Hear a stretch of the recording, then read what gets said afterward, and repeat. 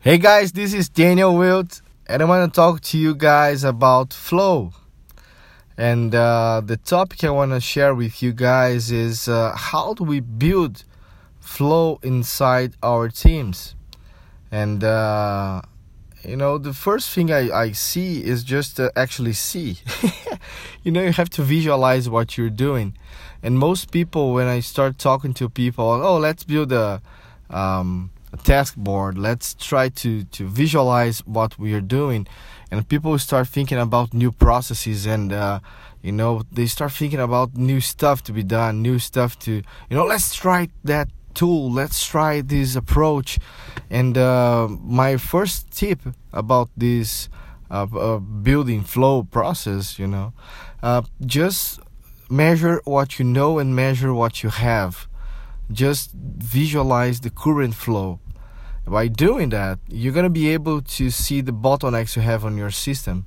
And don't start changing anything at this moment. Just try to visualize. And then you're going to check and see, oh, I have this bottleneck here. I'm seeing that we have 10 items, 10 tasks to be approved. But then you're going to check that you don't have control about the pace that tasks are approved, because your customer only have 2 times a week where he's going to check what's happening and he's going to try to approve stuff. Okay, so you have 2 options. First option is you can try to produce less, so you don't have too many things waiting for approval, or you can try to talk to your customer. So maybe you can change the process of approval. Instead of the customer trying to figure out what's done and how is it working, maybe you can change the process to a meeting. So you can do like sort of a showcase where you can tell what's the process is, or maybe you can do some short videos so the customer is aware of what's done and what's not and how it works. So, but the thing is, at the first moment, you just need to visualize, and then you create options. So one of the options is, I'm just going to try to produce less. I have more stuff to do in other projects with other customers, and this one, he's not able to help me. He's not able to change the pace. He's not able to talk to me. So okay for now. So I'm going to leave it for a month, for a couple of weeks, and then I'm going to try to talk to the customer again.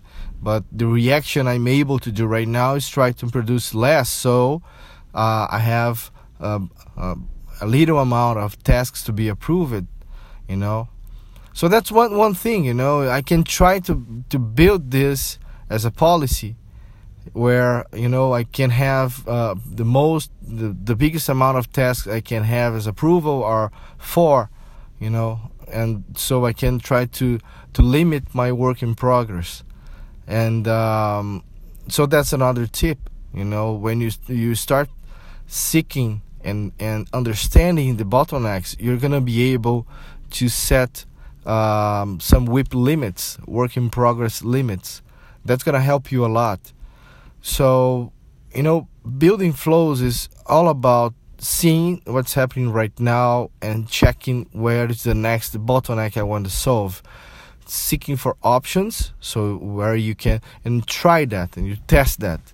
And if it works, you have a new policy. If it doesn't work, you're going to do some sort of a continuous improvement process and try again.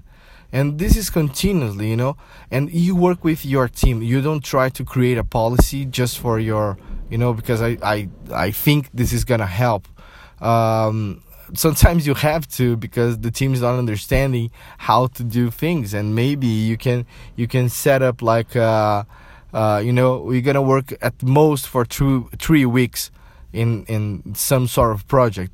So that's one thing, that's a restriction you're giving people, and that's why you are doing that, because you believe this is gonna help the team to have more throughput, because I have less variation of the tasks, so the most gonna take is 3 weeks, and okay, that's the most we're gonna have. We're gonna permit the system to have it, and we're gonna have more things finishing other than having more things started. So you work with WIP limits to make sure you are finishing stuff. And that's it. That's the first thing I want to talk to you guys. Building flow part 1. That's what I call these episodes. Okay, guys, seeing and checking and working on bottlenecks. That's it. See you guys.